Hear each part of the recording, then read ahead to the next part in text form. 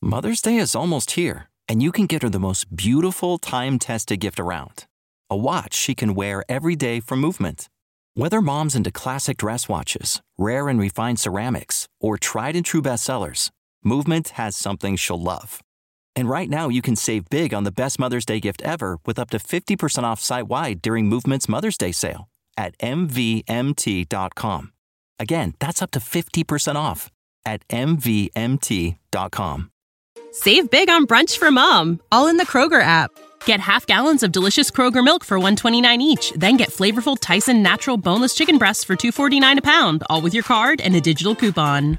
Shop these deals at your local Kroger today, or tap the screen now to download the Kroger app to save big today. Kroger, fresh for everyone. Prices and product availability subject to change. Restrictions apply. See site for details.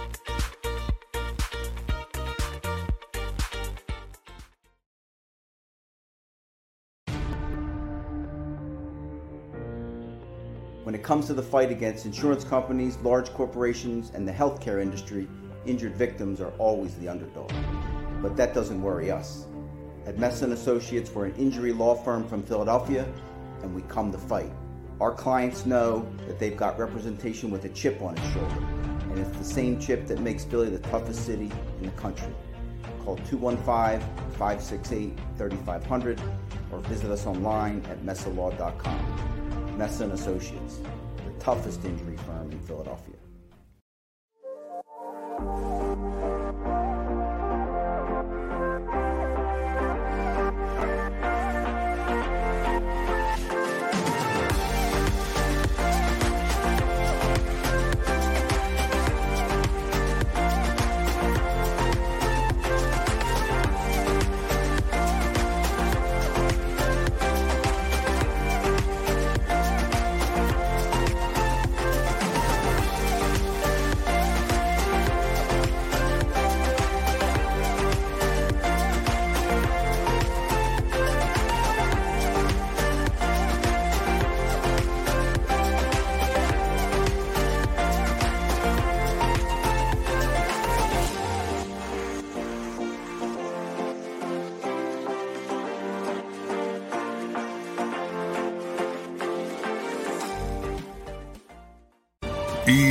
EAGLES, Eagles.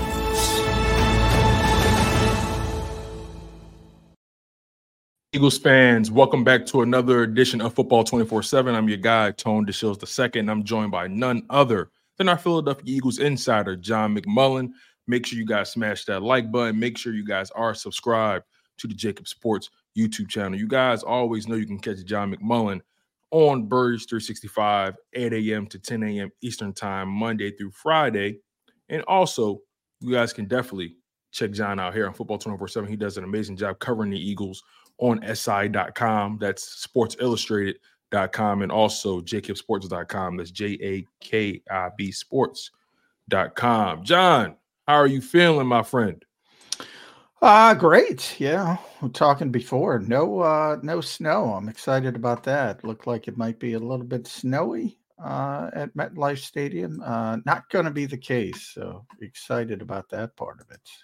You know, it got me thinking now, John. You're a pretty laid back guy, a pretty objective guy.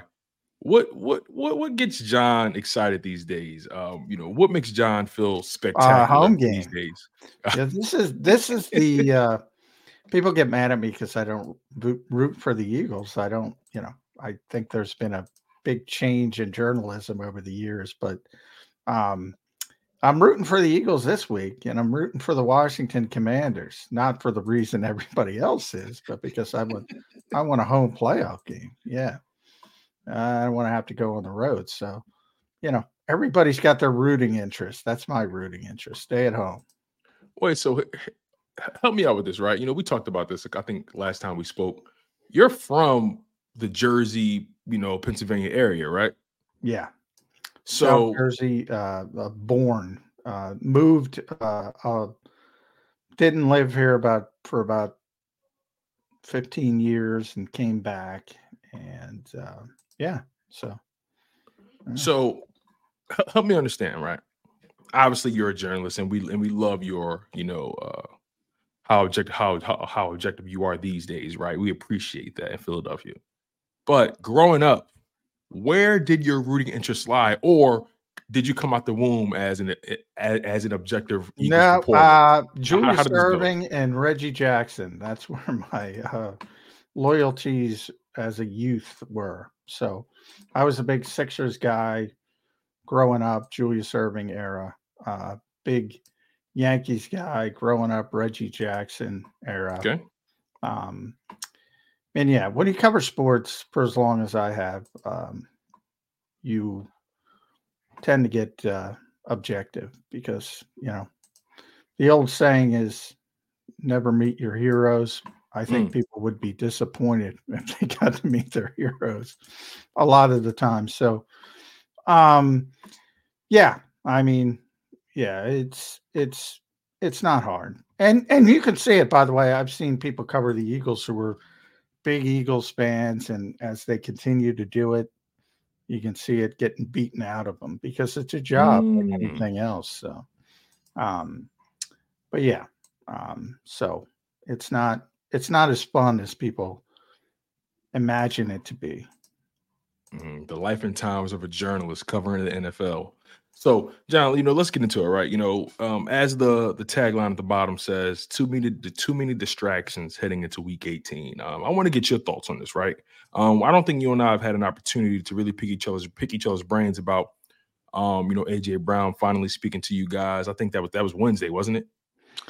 Yes, Wednesday.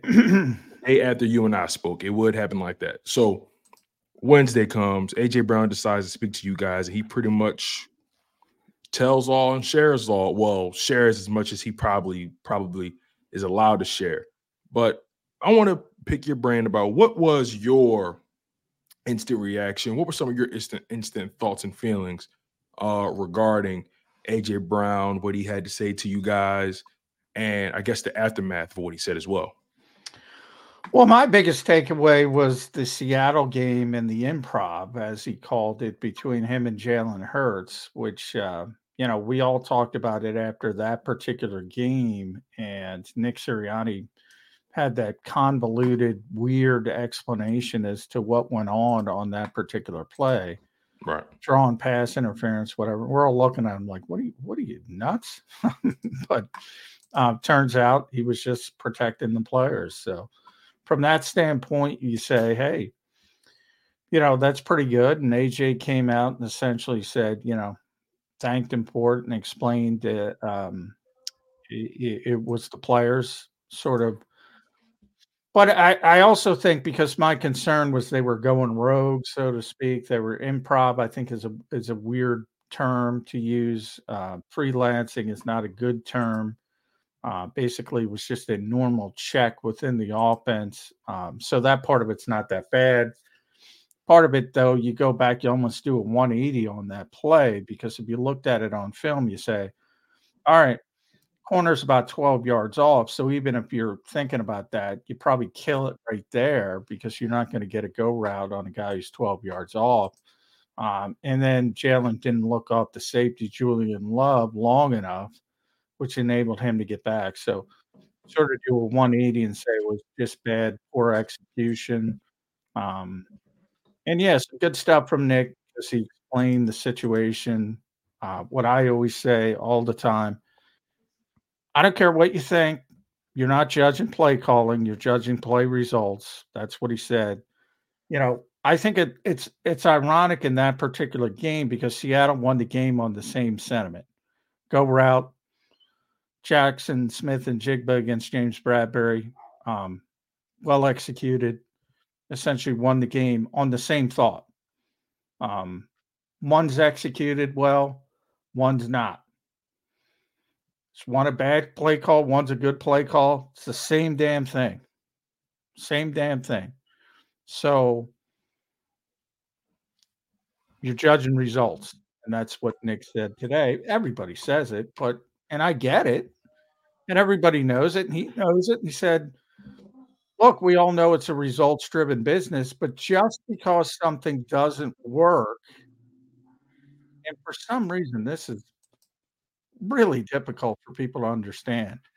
just because something doesn't work doesn't mean it's a bad decision. Mm. You know, you can make a good decision and get a bad result. But the whole point of NFL coaches is stack good decisions. The more good decisions, the more good results you'll get. You occasionally can make a bad decision, get a good result. But if you keep making bad decision, the odds are gonna eventually turn on you. So that's the whole point of it. But for people that say, "Oh, 3rd and 19 bubble screen, bad play call," you know, if they hit a block, you know, and maybe the better example was the 2nd down play that lost 4 yards because AJ brought that one up against Arizona. You get one block there, that might go for a touchdown. That might go 25, 30 yards, miss block, and bang, you lose 4 yards. Is that a bad decision or bad execution? Let me ask you this, right? Because obviously they have the Giants this weekend. The unfortunate reality is we haven't really talked much about the Giants. It's a Week 18 game. It's the final game of the season. Some teams are sitting guys. I doubt the Eagles sit guys because of the nature of how everything's set up with the Cowboys and the Commanders. But, you know, as far as A.J. Brown and everything that's been going on this week, another thing that he said stood out to me was the fact that, you know, listen, when things go wrong, the coaches aren't the one out there playing. That's us. We wear the pads, we lace it up. We're out there. Last time I checked, coaches don't play. So, and I'm paraphrasing, of course, but basically he was saying that, everything that's been going wrong is because we haven't been doing our job. So I don't know how much I buy into that in full, but here's how I'm processing that, right? Let's just say for the sake of argument, okay, I buy into what he's saying. Yes, the players have not lived up to their part of the bargain. They've not been executing. The question then becomes why? Why aren't you executing? And then also, if you aren't executing, I would imagine coaches are addressing this in the meetings and in the film room, things like that, right? Yet we're in week 17 going into week 18. You still lackluster execution. So that begs the question. Are you guys not responding to what the coaches are teaching or trying to correct? Are you guys saying, bunk the coaches and we're going to do what we want? I mean, are you guys going to continue to freelance? I'm having a hard time understanding how, AJ is drawing the line there with, okay, yeah, it's all our fault. And I'm like, okay, well, if that's the case, then who's holding who accountable? Because, and I think that's what's confusing for me. Well, it's not a zero-sum game. It's not, obviously coaches are there to service the players and to get the players up to speed, to get them to where the whole goal of coaching is to get a little bit more out of someone that potentially they could do on their own. And it's always a sliding scale with players like A.J. Brown, who's a tremendous player, versus, maybe the 53rd guy on the roster.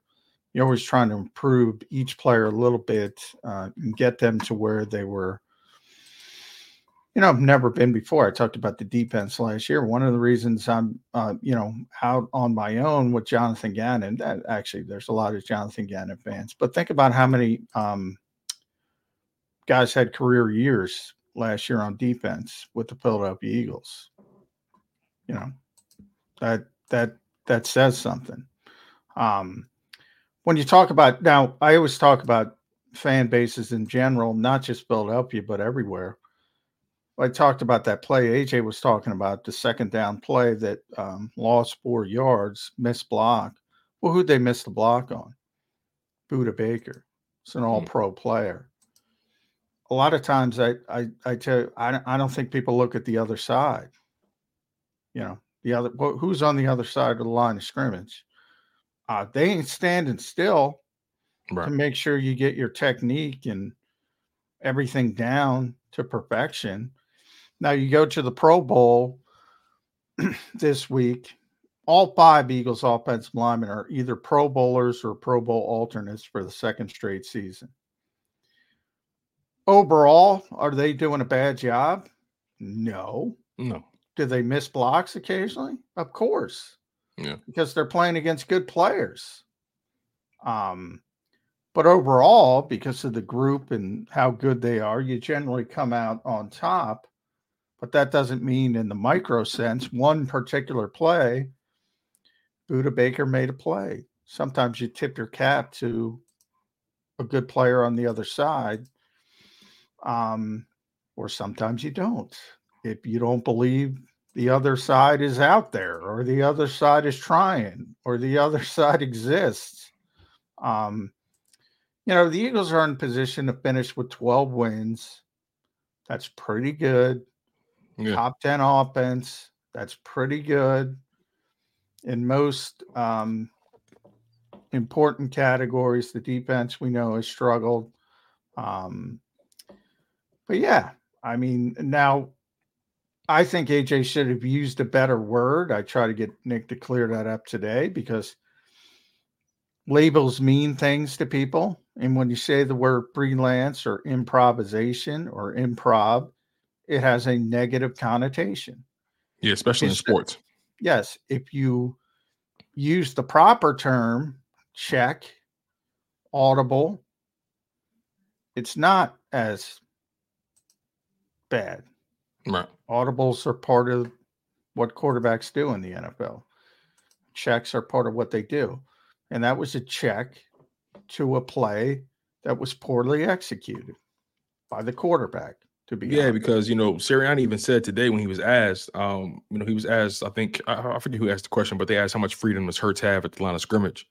And, Sirianni was like, he has free reign to do whatever he wants out there. Yeah, I think he was overstating that a little bit, but I think so too. But go ahead. But he's got plenty of freedom, and he exercised it on that particular play. And again, if it works, everything's copacetic. It worked in Kansas City, the same check. But you got to execute it. So why haven't they been able to execute at the level they execute? And again, years are very different and very independent from each other. Opponent, quality of opponent or difficulty of opponent, circumstances, injury. There's a lot that goes into it. But on the offensive side, they've been pretty healthy for the most part. Pretty much the same personnel, albeit schedule has gotten more difficult. And yes, they are still numerically a top 10 offense. But I think the eye test would say, and clearly the team feels the same way, they aren't executing at the same level or close to the same level as they were last year. And I guess my question for you is, at this point in the season, week 18, going into the playoffs, execution needs to be at an all-time high. Why do you believe the team believes the execution has not been up to par with the previous season or just with their best performances? Why do you think the team feels that way? Well, I think, it's a whole bunch of things. I mean, they're not even close to what they were last year defensively. Offensively, they're stunningly close from a numbers perspective. The only difference being turnovers, which is a big difference. I mean, they're -7 as we go into week 17, underwater, 23rd in the NFL. Last season, I think they were 3rd, and for a vast majority of the season, they were number 1. They finished number 3 in turnover ratio. So right there, if you take away those turnovers, you probably have a better offense than you had the year prior. I think that's overblown on the offensive side of the ball. You have AJ's at over 1,400 yards. He might set the record, the franchise record, beat his own. Save big on brunch for mom, all in the Kroger app. Get half gallons of delicious Kroger milk for $1.29 each. Then get flavorful Tyson natural boneless chicken breasts for $2.49 a pound, all with your card and a digital coupon. Shop these deals at your local Kroger today, or tap the screen now to download the Kroger app to save big today. Kroger, fresh for everyone. Prices and product availability subject to change. Restrictions apply. See site for details. franchise record. Devontae's over 1,000 yards again. DeAndre Swift is over 1,000 yards for the first time in his career. The Eagles again have a Pro Bowl running back for the second straight season, even though they're different. It's the same damn offense. So do you think it's strictly the turnovers that's been holding this team back? Do you think it's strictly the quarterback position? Well, no, because he's not responsible for all the turnovers, but he's got more turnovers than he had last year, and he's near the top of the league in turnovers. Now, part of it, I always say, you got to look at each turnover. The Jets interception, that's on Jalen Hurts. Mm-hmm. The Seahawks interception, we now know that's on Jalen Hurts. Yeah, ultimately he has. I always try to give him throw him a little bit of bail. There are a portion of his interceptions that are very fluky, right? A tip ball at the line of scrimmage, or a tip ball off of a receiver's hands, or a helmet, whatever it may be. Happens to every quarterback. Right. But just in particular about Jalen Hurts, I feel like a lot of his turnovers, or at least interceptions, they've come at the line of scrimmage because of a tip. And I'm curious, do you believe that he's somewhat regressed when it comes to creating the passing lanes? Typically in the pocket, quarterbacks, they advise you, take a step here. Just a gentle movement can create a whole passing lane for you. The more experienced you are. Do you think he's been a little bit jumpy in the pocket and hasn't really been creating those passing lanes that we're used to seeing? I think he's still a work in progress when it comes to. I think he flushes way too quickly, often, and he needs to, climb the pocket instead of immediately trying to get outside and manipulate the pocket. So I think that's fair. But 14 interceptions. He had, I think, 6 last season. The fumbles on top of it, whatever he is, fumbles. But understand fumbles, there's 2 that stick out in my mind. Because when you have a fumble at the mesh point, it's always given to the quarterback, no matter if it's their fault or not. So one time he had a fumble that was his fault, and a lot of people crapped on Kenny Gainwell, but it was Jalen's fault. There was one with DeAndre Swift that was DeAndre's fault. And they're all put on Jalen's record. You have these seasons, I went through this with Dak Prescott. I was telling people, I would tell Jody, look at Dak Prescott's career. He's very ball security conscious, never had a ton of turnovers. He had a bad year in 2022. I said it's probably going to go back to normal in 2023, and it did. And I feel the same way about Jalen Hurts. Look at his numbers in 2021 and 2022. Very ball security conscious player. It's probably going to go back to normal next season. I would agree with that. There's a little randomness to turnovers. Now, certain ones, the Jets one being the most egregious. Again, Seattle one's pretty bad. There's some that are bad, but you can't throw the ball. He's at career high, whatever he is, 500 and something attempts this year. If you throw the football 500 plus times, you're going to get intercepted. I don't know what people expect. No, for me, I look at interceptions, right? I don't believe all interceptions. I don't think all turnovers in general are created equal, right? I don't think the game is just as simple as, 18 turnovers, he's a turnover machine. I don't know if it's that simple just to look at, right? Because even with a guy like Dak Prescott last season, when I saw some of those turnovers, me being objective, I said to myself, I can't blame him for all those turnovers. As a matter of fact, most of them I can't blame on him. But most people look at the number at the end of the season and go, "Oh, yeah." And then same thing with like Josh Allen. I know that's kind of his MO for his career, but I see Josh Allen and like what makes people look at him sideways, because a lot of his turnovers come in his own territory. They lead to points, but he's so talented he can overcome it most of the time. But yeah, I've said I think Josh is a little bit too reckless, but you don't want to. He's also a great player. I think he's the toughest player to deal with in the NFL when he's, got his A game going. But Agreed. yeah, if you're a coach, you're probably saying, if you could just turn down that recklessness a little bit and still be the same kind of playmaker. But if he does, maybe he's not the same kind of playmaker. So it's a give and take. Yeah, same thing that'll make you laugh can make you cry, right? I wanna run some numbers by you, right?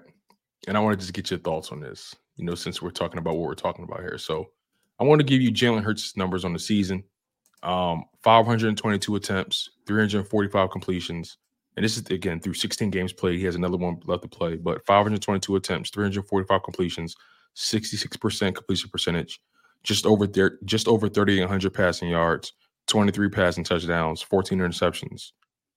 As far as rushing goes, 155 carries, 601 rushing yards, 15 rushing touchdowns, 67 first downs via 67 first downs via the rush, and 18 turnovers. Now I'm going to give you another player. I'm not going to tell you who it is. 541 pass attempts, 355 completions, 65% completion percentage, just over 3,900 passing yards, 27 passing TDs,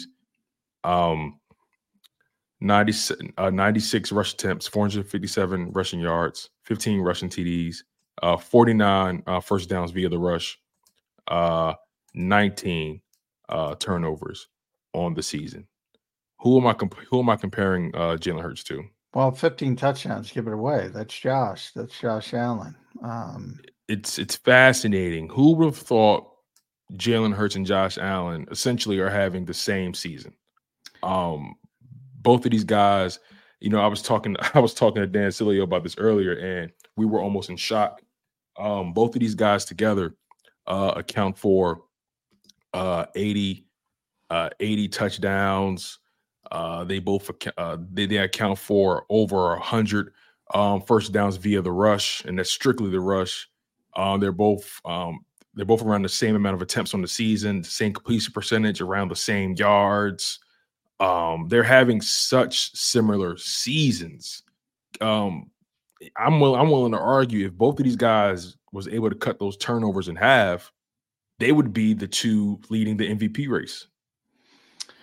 Oh, no doubt about it. I mean, Lamar's going to win the MVP, and deservedly so, and he'll be a two-time MVP. But yeah, I mean, I talked to a bunch of guys when the NFL Network does their top 100 day.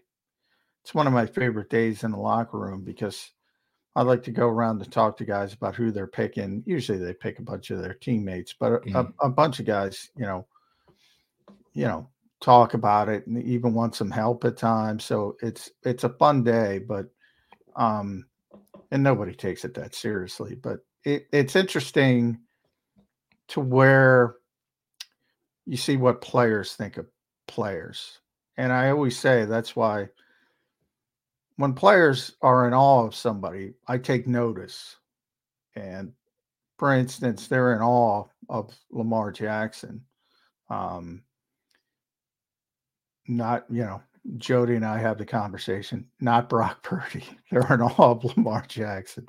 They're in awe of Christian McCaffrey. They're in awe of, back when I covered him, Randy Moss, and the players, they're like Aaron Donald. When players are like, I remember talking to Brandon Brooks about Aaron Donald, and yeah, I was talking to him for my All-Pro vote, and I said, who's the best? I even told him, I said, besides Aaron Donald, who's the best defensive tackle? And he said, nobody's close. Wow, not even Chris Jones, huh? Nope. And this is obviously Brandon a number of years ago. Of course, yeah. But yeah, so there's certain guys, and Lamar is one of them right now. Mm-hmm. Josh Allen's one of them, and Jalen Hurts is one of them. to a certain degree. And you start to take notice. And then there's other guys, and there's nothing wrong with it. Like Brock Purdy's having a phenomenal year. Yeah, but he has the most yards with the least amount of attempts, right? He has like the least attempts out of all the starters, and has like some of the most yards.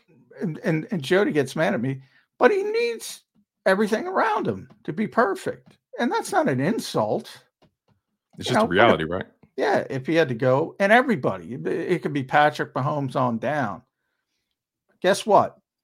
They're not going to be as good if they're on Carolina. But that's where the vacuum, I always say, this league's not a vacuum. Chris Long was talking about it. Context matters. Your supporting cast matters. So if you could put everybody on the Carolina Panthers and have them play out 17 games, who would win the most games?